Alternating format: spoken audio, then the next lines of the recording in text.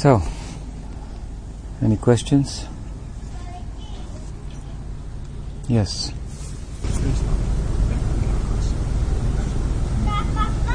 Sami doesn't really understand the difference between Maya in the world, like illusion, and then the Shakti of Krishna and Maya.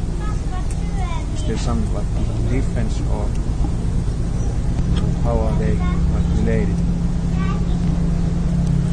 Krishna has different Shaktis, so many different Shaktis. Just like people have Shakti. Shakti means like power, like energy, power, potential, potency. Different ways to describe Shakti. So, if we know the Shakti of a person, we know that person. It's like somebody may have Shakti to write books, so you know he's an author, he writes books, so you know him by the books. If you know a person's Shakti, then you can know a person. Really, you can't know a person very well without his Shakti, but the two are one and different at the same time. So, for example, I have Shakti, and I may do something, and you may appreciate it at a distance from me. Just like now I'm speaking, so it's being recorded. So you could take the recording and listen to it, right? And I might be back in California. So that's my Shakti. It's not independent of me, is it? It wouldn't exist without me. But it's functioning apparently independent of me. So amongst Krishna's Shaktis, he has so many Shaktis. One of them is Maya Shakti. So that Maya Shakti is like separated, like my talk and a tape recorder is separated from me. It appears to be functioning independently of me, but if you look carefully, you see that, oh no, it's not. It's dependent upon me. I'm in the background. So the material world, the magic of the material world, it's pretty magical and mystical, actually. That is one of Krishna's Shaktis. So we are also one of Krishna's Shaktis. And if we associate with the Maya Shakti, then we see ourselves to be separate from Krishna. We're not. Neither we are independent of Krishna in any way. All of the Shaktis are dependent upon him. So when we see things properly, then we're always in touch with Krishna. Maya means not to see things properly. That's all. Now, I don't know if I've answered your question, but at least the way it was presented, that's the best answer I can give. If you're not satisfied with that answer, then you try to ask your question better. Give me more details, what your confusion is. Or is that good enough? Yes. Okay. So, Maya Shakti, like a shadow. It's like a cloud. There's the sun and sun rays. So, Krishna's like the sun, and we're like a ray of the sun.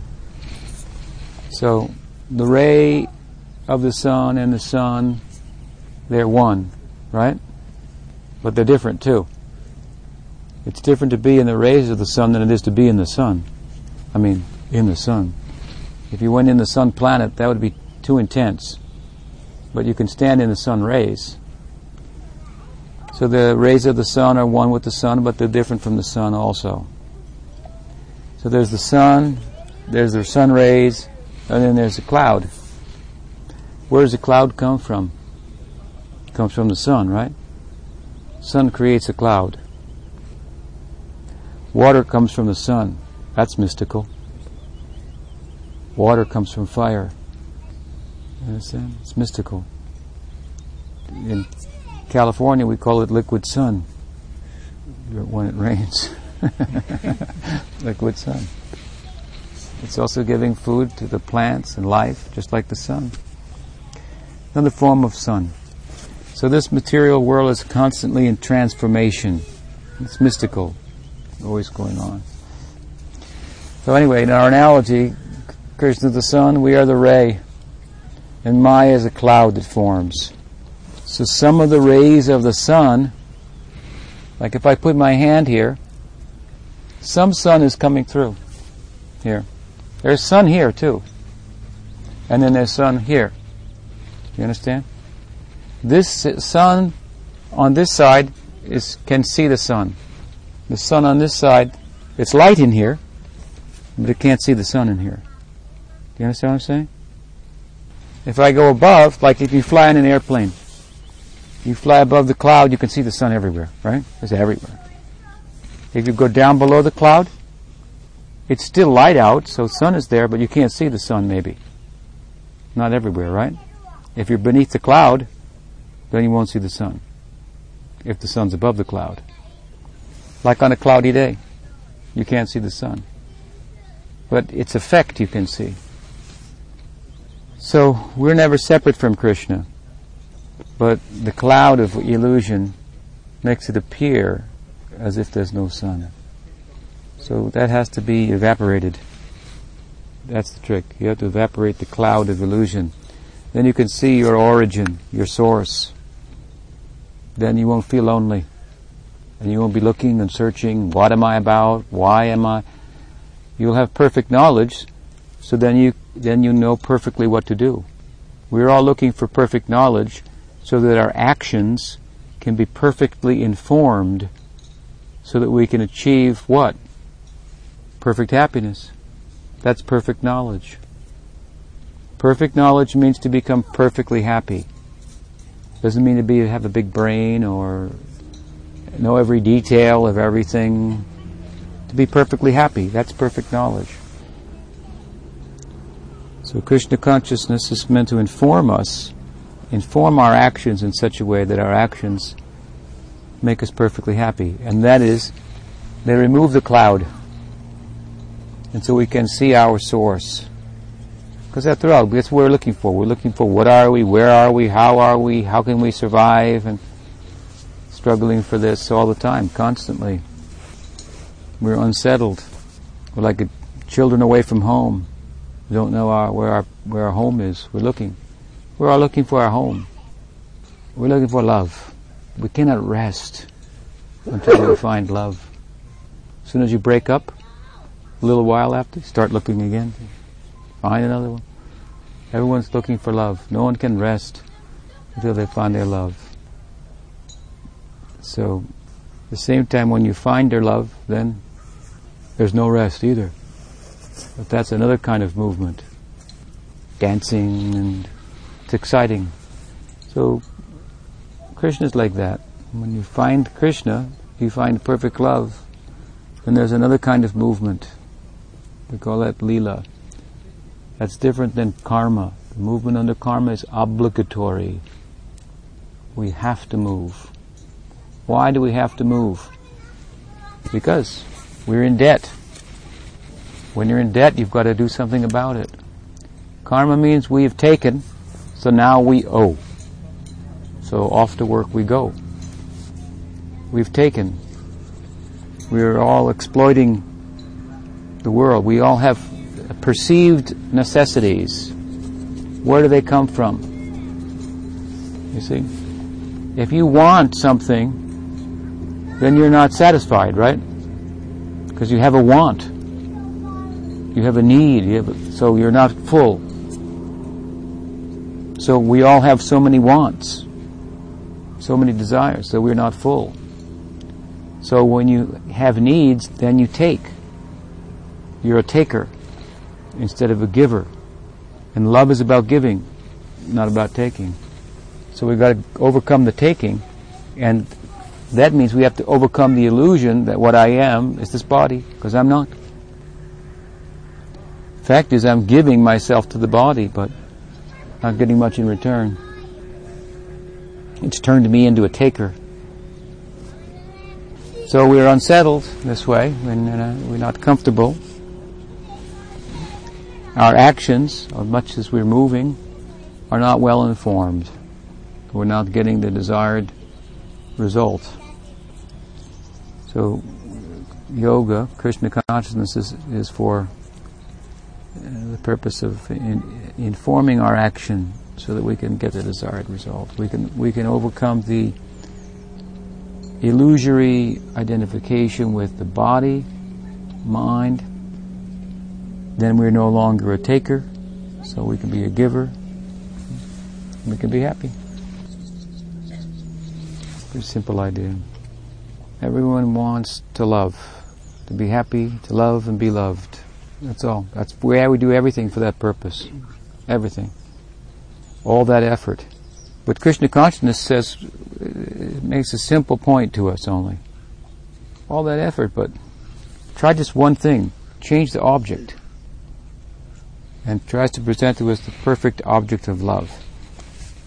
That is what Krishna means. It's simple. I mean, you can think about it any way you want, but it means the perfect object of love. It means the center. That place where giving, everything will be nourished.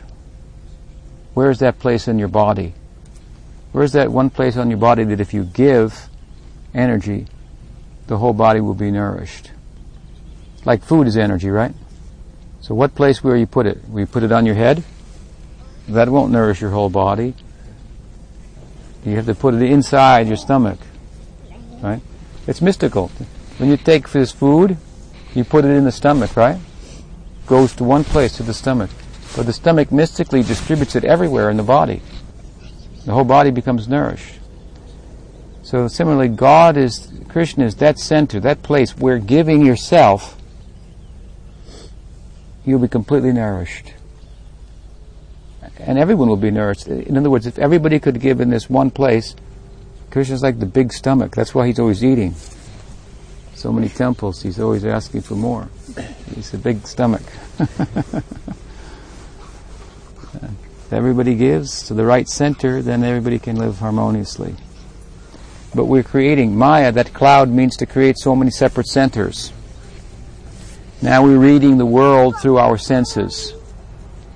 We look, we hear, we smell, we touch, we taste, and we get some impression. Some impression comes through the senses. Some smell, some, hey, what is it? We're looking out. Where are we? What is it we're involved with? And so forth.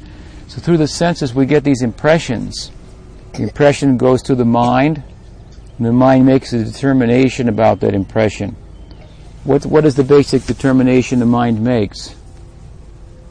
Tadia? I can't say. Who can say? Good, bad. Right, good, bad. I like this. I don't like that. You smell something, goes to your mind, that message. Mind says, I like that. You taste something, get a message goes to the mind says, I don't like that. That's what we're doing all the time. We're sending messages through our senses to the mind. Like, what's out there? And we have these instruments that we're researching this cautiously. And these instruments are bringing back data, like that Mars rover. You know, they send a thing to Mars and it's roving around and they're getting these impulses back and information, and then they're determining, was there any water on Mars? If so, when? And so we're like that. We're like a Mars rover. Here we are. You know, where are we? We're trying to sort it all out. And here in the central computer of the mind, all the data is coming in. Then we're making determinations. So, I make a determination. I like this. I'd like him. I don't like him. Okay. Or, he's okay. I don't like him. I like her. That's hot. That's cold. This is good. That's bad. So what happens is a world is being created in my head of goods, bads, happies, sads. All these. This is a reading of the world. We're making a judgment on the world based on the input of the senses and the function of the mind to, like, decipher that. People say, don't be judgmental. This is really what it means. Don't impose your intellect on the environment.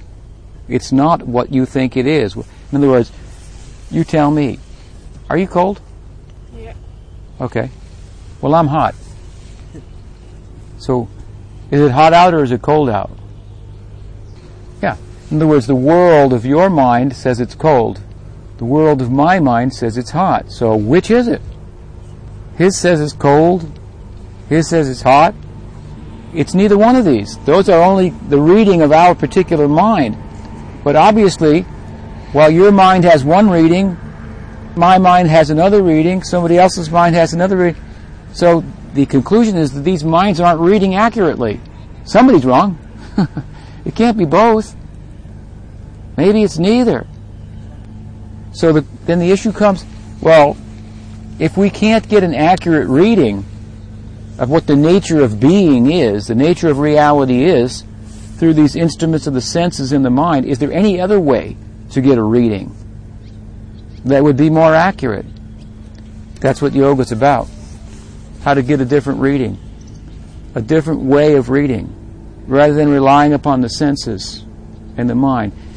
Therefore, we engage in trans-rational exercises, like this chanting. It's a trans-rational exercise. Some powerful spiritual sound, like name of God, you vibrate that, and gradually you start to read the world in a different way. How are you reading?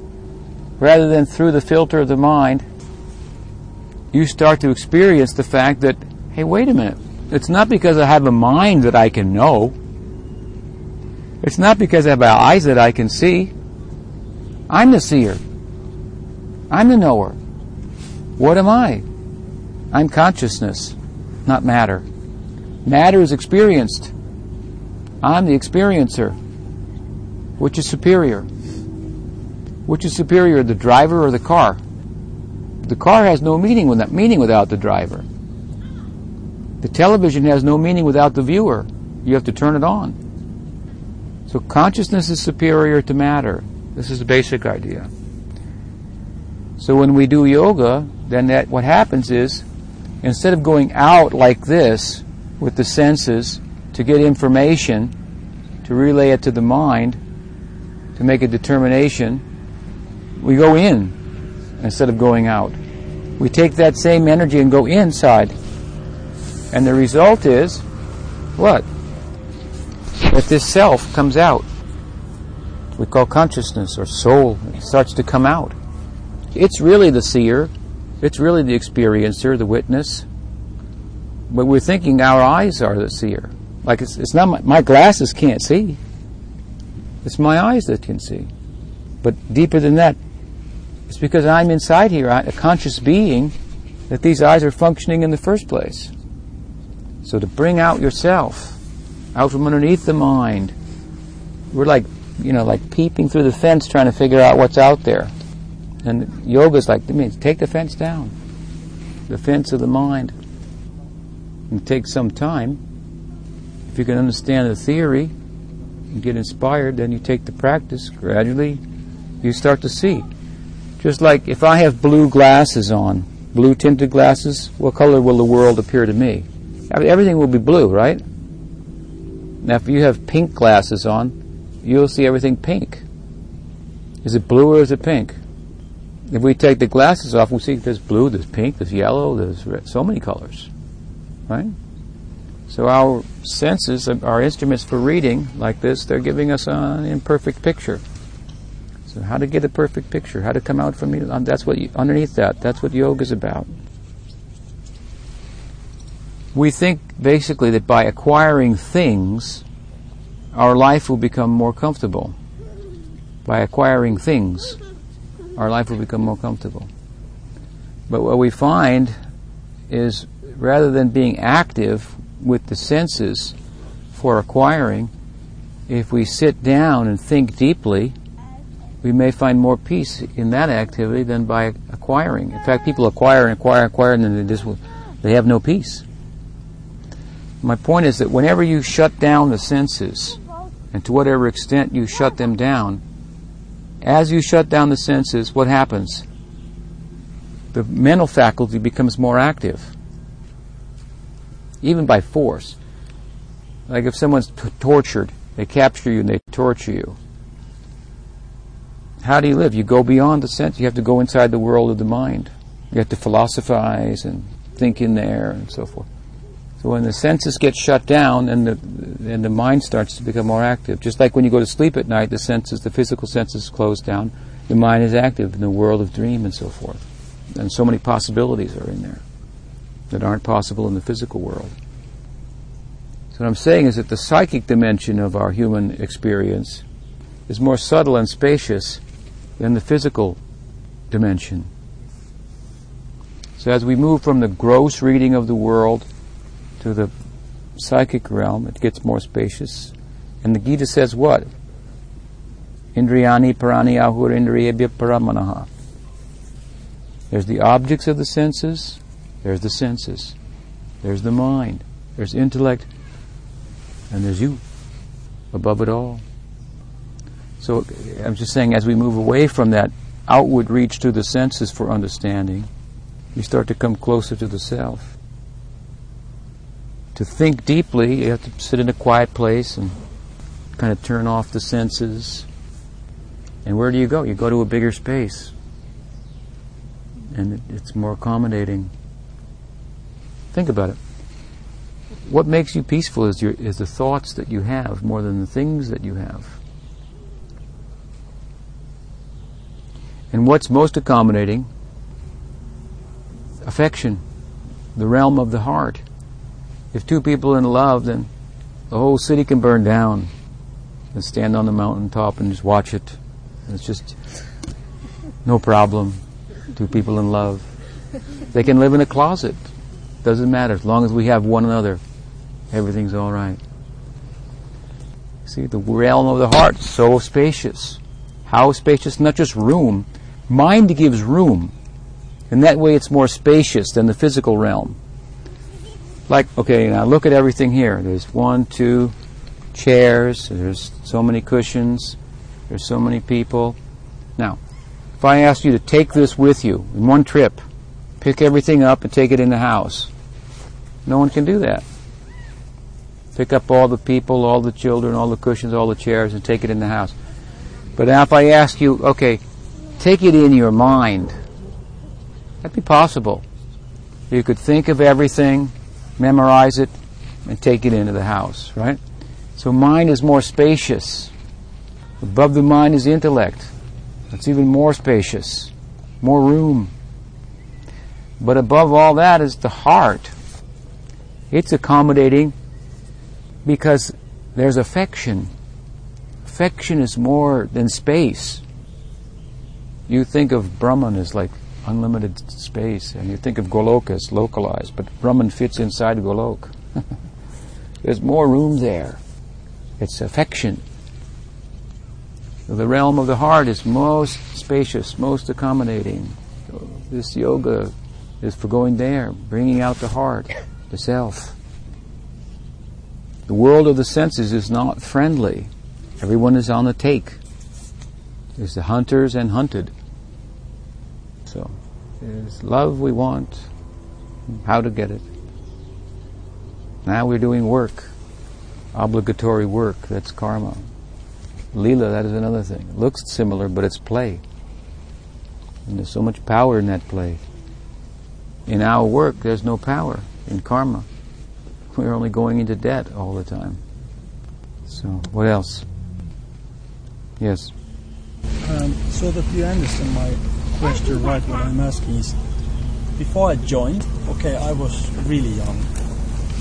But still, I think I was quite sincere. I used to go to Finnish forests, and I was alone there shouting the sky. I mean, regular base, that God, if you are there, where are you? And I used to have that regular practice before I read Bhagavad Gita. Mm-hmm. And then I joined the movement, and this mystery, what I was answered, was that the only way you can meet God is, or why we don't see Him, is because we don't want Him. We desire other things. And, okay, I was young, but at least I felt myself that moment it was really only thing I wanted. So is it that maybe we can't really see what we desire? That in our mind we might even think that this is what I want, but it's not actually what we want. Well, it's often mixed. You have to understand that we are our desires. Materially speaking, that's what we are. Our attachments, they make up what we are. Our heart is a bundle of attachments, and that's our whole identity.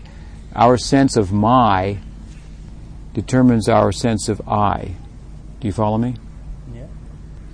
So what I think I am, that depends on my sense of what's mine. It's my house, it's my car, it's my wife, and my children, my country, and you add all those things up, that's what I am, materially speaking. So, in the midst of all of that identity, which is a fleeting kind of identity because my attachments change. So this identity that I have, it's in flux. That's why it's like I'm feeling like a little out of place. I'm not quite settled. Everybody's like that, to one extent or another. Not quite settled. Some moments it feels like I'm really settled, but my desires, they change. My attachments, my identity's changing. So it's kind of disconcerting. It's like the floor is always moving, and I'm trying to like just stand still. You know, it's like the boat. It's rocking. I'm getting a little seasick here. It just keeps rocking. It stops for a little while, but then it goes again. So the floor is moving. This is the problem. I want to have some stable ground to stand on. Everyone's looking for that place to put their stakes down, and it's my place, and I'm going to have control of this. It's not going to move on me. But that experience really eludes us in this life. So in the midst of all of this, then somebody says, help, this is like madness. I'm getting seasick here. There's just no end to it. So we look beyond what's within our immediate and material capacity to remedy the situation. We yell out in the middle of the Finnish forest in the sky, God, help me out. If you're there, like, strike me with a bolt of lightning or something. I was really ready for that. Yeah. Whatever. Yeah. Big finger coming from Yeah. Yeah. So, then something comes. So you get some insight, and you find yourself reading the Bhagavad Gita, and wow, there's so many answers and so forth and so on. And you're sincere about that, but at the same time, that identity based on your my's, it didn't just go away either. You're not happy with it. It's not a good fit, but it didn't just disappear. Like, if I give you the key, there you go. Here's the key. But you still got to open the door, right? So, in those moments where we really reach out, you pray and so forth, and this is transrational, like I said. This is like you're looking for help from beyond. Something will come, for sure. It will come. You'll get good insight and so forth. But then, our conditioning in our sense of I it's really strong. It's been carrying on for lifetimes. The desires we have, they stay in our mind, take us into the next body and so forth. We've got impressions, samskars, and tendencies. And so to unravel this I, it's a bit of a task. It doesn't happen overnight. So we apply ourselves, and we apply ourselves to some extent as much as we've understood what, like, say, Bhagavad Gita says. You read it, and wow, and on some level you understood it. There's no doubt about that. And on that level you applied yourself. But there may be many things you didn't understand in there, or that on a deeper level there's more to it and so forth. So it takes some time. And this is not going to happen overnight. And at the same time, impediments come. I'm sorry, but that's just part of the world, They're false teachers. Doesn't mean there's no true teacher. All the more it means. You can't have a false teacher unless there's a true teacher. Right? So, somebody like you picked up the Bhagavad Gita, read it a little faster, decided he could teach it. Maybe he doesn't know it very well either. So there you are, you're listening to him, and then he realizes he doesn't understand the thing either, and he puts it down, and then you're left like, well, what do I do now? Something like that. That happens. And it's unfortunate, but it's just, it didn't change the fact that you realize at a certain point, the only thing to do here is to scream out to the sky. I mean, you had that insight, like, that hasn't changed. There's no other solution. You're not going to be, no matter how you tweak your life or adjust it, you're not going to find that real stable ground to stand on. Because the fact is, you're not the body. Your consciousness and bodies matter. You're the experiencer, body is experienced. Two are not the same. So, by good association, then, that insight, that, intensity with which you cried out into the sky, that can come again. The sense of the value, that's a simple thing. I mean, that's all that Krishna consciousness is really about. But you've got to kind of keep it up. Keep crying, so to speak. That unravels this false identity slowly. And another identity starts to develop. So it takes time, and there are impediments. Things come and get in the way. But how did you feel when you first read the Bhagavad Gita? Right? So you got something. You got something. Even though you didn't understand the thing entirely, you got so much out of it. And where did it come from? The ability to get, when you go, wow, I got a lot of that. The ability to get that came from what? From that crying in the sky. That's where it comes from. My best friend gave it to me. I know him since 4 years old, and he said, this is the worst shit I ever read. So ironical. There you go. Some kind of Beatles thing. George Harrison was into it too. Because I was into Beatles that time. Uh-huh. And then he sees the same book, I start to shave. And so ironic. Yeah. So really, what I'm saying though is that sense that of necessity, I need help, that's a sign of good health. And when you really feel like that, the more you really feel like that, the more help is going to come. It's going to come. More than you can take, practically. So when a person's in that space and then gets the Bhagavad Gita, just like, wow, just like... So you need to adjust your life to be in an environment that will always keep you in that teachable moment. Like, I'm ready to learn now. I'm ready to be a student. That's the art of yoga. That's where you want to be. Then it'll keep coming, keep coming, and keep coming. But what happens is we have that false identity, and we get some reality, a dose of reality, and that feels really, really great. But we didn't quite give up the false identity either. So what we've done is we've added some truth to our life, but not enough. Still living in falsity to some extent, but it's more bearable. At least I got a head full of knowledge now. I think I'm different than I can think. I can do something and it's miserable, but I can think anyway. I'm not the body. So it gets some kind of intellectual relief and so forth, but not any really permanent, lasting relief. It's not easy, Cardam, it's hard. I'll tell you. I've faced a lot of obstacles too.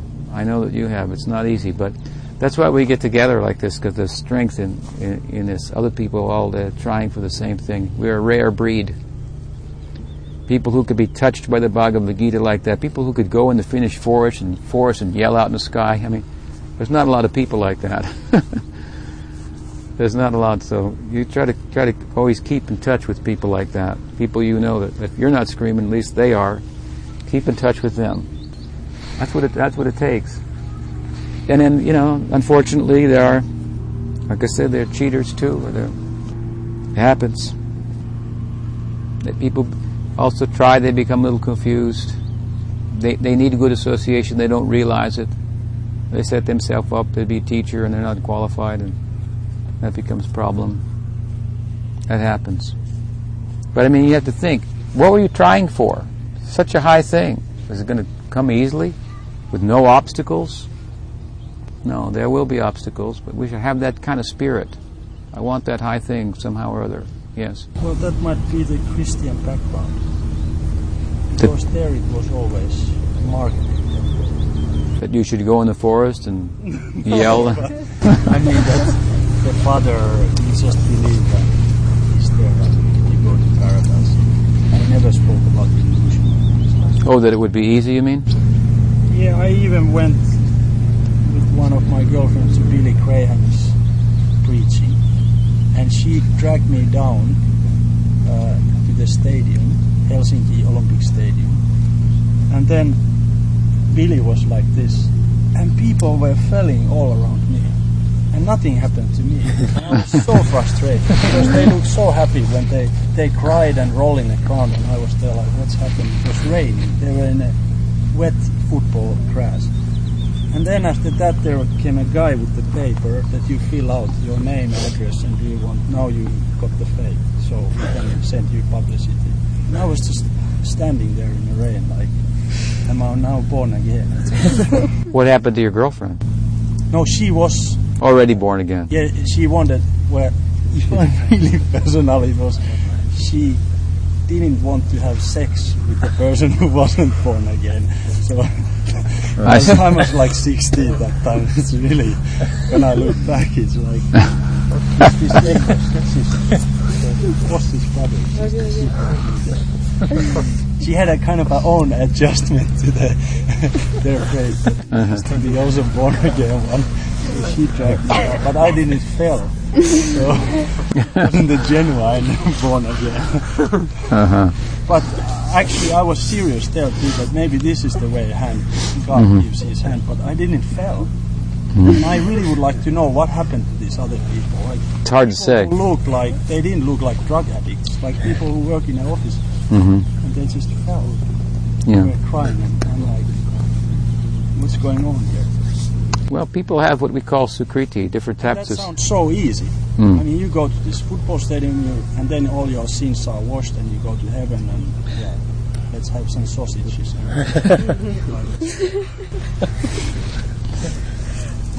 Yeah. Sorry, it's my vulgar way, but that's... People will be attracted to different religious conceptions based on their psychology. Their psychology is formed by actions they've performed in previous lives. So everyone has a particular psychology. It's a kind of a subtle, form of the self. Will attract us to Billy Graham and sausages, or Krishna and pakoras. So you're lucky. You're lucky you didn't fail. You stood up to Billy Graham. He's a popular guy, huh?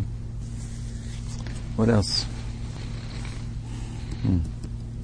Talking about Christianity. I was talking to a Christian a while ago, and he was, I don't know what the real word for it is, but he was talking about how Jesus cured all these ill people, their diseases. He was asking me if that was an important part of my religion, as he said. Getting healed. Yeah, because he said that to him that was like confirming his religion. The miracles. Yeah, the miracles. But we just go to the doctor. It's easier. No doubts. Yeah. We consider everything's a miracle. Life's a miracle. You don't need any separate, independent miracle. Life's miraculous. As I said the other day, how 1,000 mangoes can be in one tiny little seed. You like mango? Yeah. Me too. Yeah, but you have 1,000 mangoes in one seed, right? It's mystical, isn't it? Think about it. It's just mystical. If you didn't know that, and I told you here, eat this mango. You like it? Oh yeah. So there's 1,000 of them in this little seed. You'd laugh at me. You think I'm crazy. But you have the experience, so it seems normal. Everything about life is mystical, miraculous, and wonderful. But we become accustomed to certain miracles, and so we dismiss them. We don't think of them as such. then something happens that we don't have experience of, we call it a miracle. There are subtle ways to do things and there are gross ways to do things, so there are ways of healing like that it would appear mystical, but they're not really any more mystical than modern medicine, really, in a sense. It's quite mysterious too.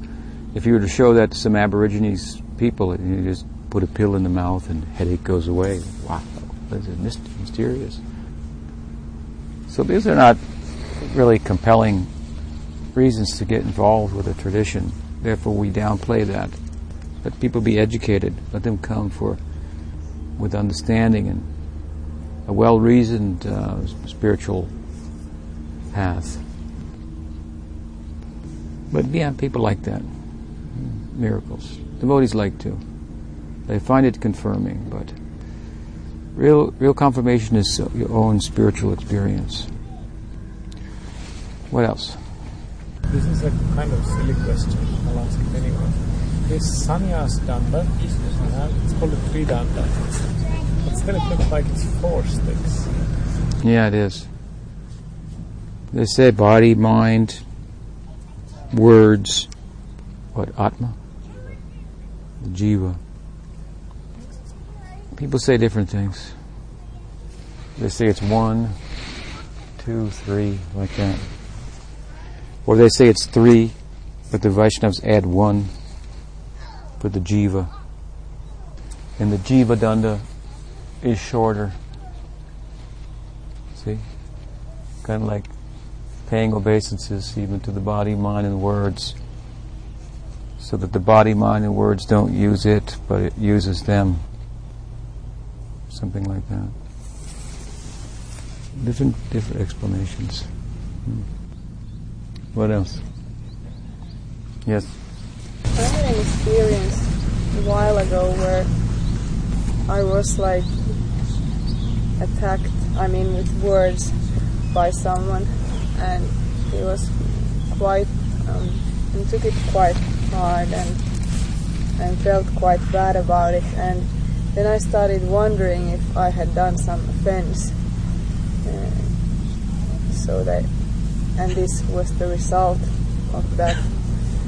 And we were debating with Kamalaksha on whether that would be possible, that an offense, like, what was it? We forgot to fast on some day when we fasted, and then we were wondering if it would be possible that could create such a reaction, because at the same time I think that Krishna wouldn't want to punish us or revenge on us for a mistake, but it's very difficult for a devotee to make a mistake, because devotee means a person whose heart is in the right place. As much as your heart is in the right place, it's very difficult to make a mistake. Even if you make a mistake, ostensibly, outwardly, it can't be taken seriously because your heart's in the right place. So that's what I was saying the other day. That in the karma marg, all the details are really important. If you make one mistake in the detail in the sacrifice, you won't get the result. And in the bhakti marg, at the other end, you can make all mistakes and get the result. So the heart's in the right place. So devotee means whose heart is in the right place. Sadhureva samantavya, therefore Krishna says samyak vyavasito hi sa. Apiched sudaracharo bhajate mamananyabhak. That's the idea. Heart's in the right place, really can't make a mistake. It's difficult. So, of course, there are offenses that can be made. It's possible. But the reactions for offenses, they are such that they're like sins of the soul. So they become impediments to the soul's progress. They're more internal than appearing outside. Sometimes it can happen that they'll also make an outward appearance. Like, in the worst way, one fellow, Gopal, made offense to Srivas Thakur. At the time of Mahaprabhu, he got leprosy. One Brahmin offended Thakur Haridas, got leprosy. This is make some very kind of prominent statement. This is not generally what happens. What happens is your capacity to hear, to chant, and so forth, to practice. Some blockages there, like become more difficult to control your mind or senses. If offenses can work like this, so we should avoid them. But because you forgot to fast on the Ekadasi or break it at the right time, it's not that you'll walk down the street and something happens to you, and that's why it happened. You can kind of get a little superstitious like that. In one sense, there's no harm. Think like that. Best thing to think is when things happen to you that are disconcerting, people say something to you, you think, is there anything in that at all that was true? Anything at all? Maybe not. If you really look hard, you could probably find something. And then you appreciate that person. Hard to do, but you may think in a simple way, overall, this is because I am the way I am, these things are happening to me.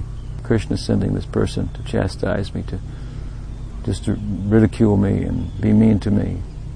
Here I was studying, trying to do nicely, passed my exam, and this fellow just did this. So you should think, opportunity to be tolerant, but not always. Sometimes you got to speak back also. If you don't, then he will. Your other half make some response. So don't get too caught up in that it make you a little dysfunctional in how you relate to people and whatnot. People do bad things sometimes. It's coming from them. Everyone's offensive in this world. That's what the bodily conception of life is. It's kind of offensive. It's an embarrassment to the soul. You can't avoid making offenses. It's practically impossible. I mean, by bhakti, then we can be successful in that ultimately. But so people are offensive. That happens. They're mean. In a general way, we may think, well, it's coming something I've done somewhere, sometime in the past, so I'll tolerate it. That's a good attitude. Don't get plugged into it. It's his problem. But that only goes so far. Sometimes you have to defend yourself too. People say all kinds of things. Somebody just wrote something on the internet about me. So I think about it. Was there any good advice there? Hard to find much. You realize, well, everyone has the opportunity to make offenses. Some people do that. It's not necessarily your fault. Does that help?